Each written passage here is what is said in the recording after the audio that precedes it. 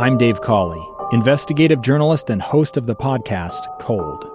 In October of 1985, a woman named Cherie Warren left work at a busy Salt Lake City office to meet her estranged husband at a downtown auto dealership. She never made it home.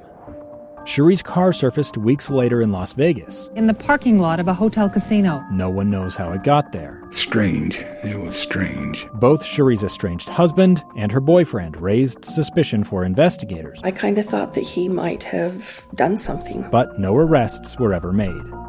In Cold Season 3, we dig into double lives, make new connections in the case, and examine the difficulty raised by reasonable doubt. We want answers just as much as anyone else. They have creeps like that now too, so nothing's changed. That's the new Cold Season 3, The Search for Cherie, now available anywhere you get your podcasts. Not all the winners of the Teacher Feature Award knew from the start they wanted to be teachers. No, I never wanted to be a teacher.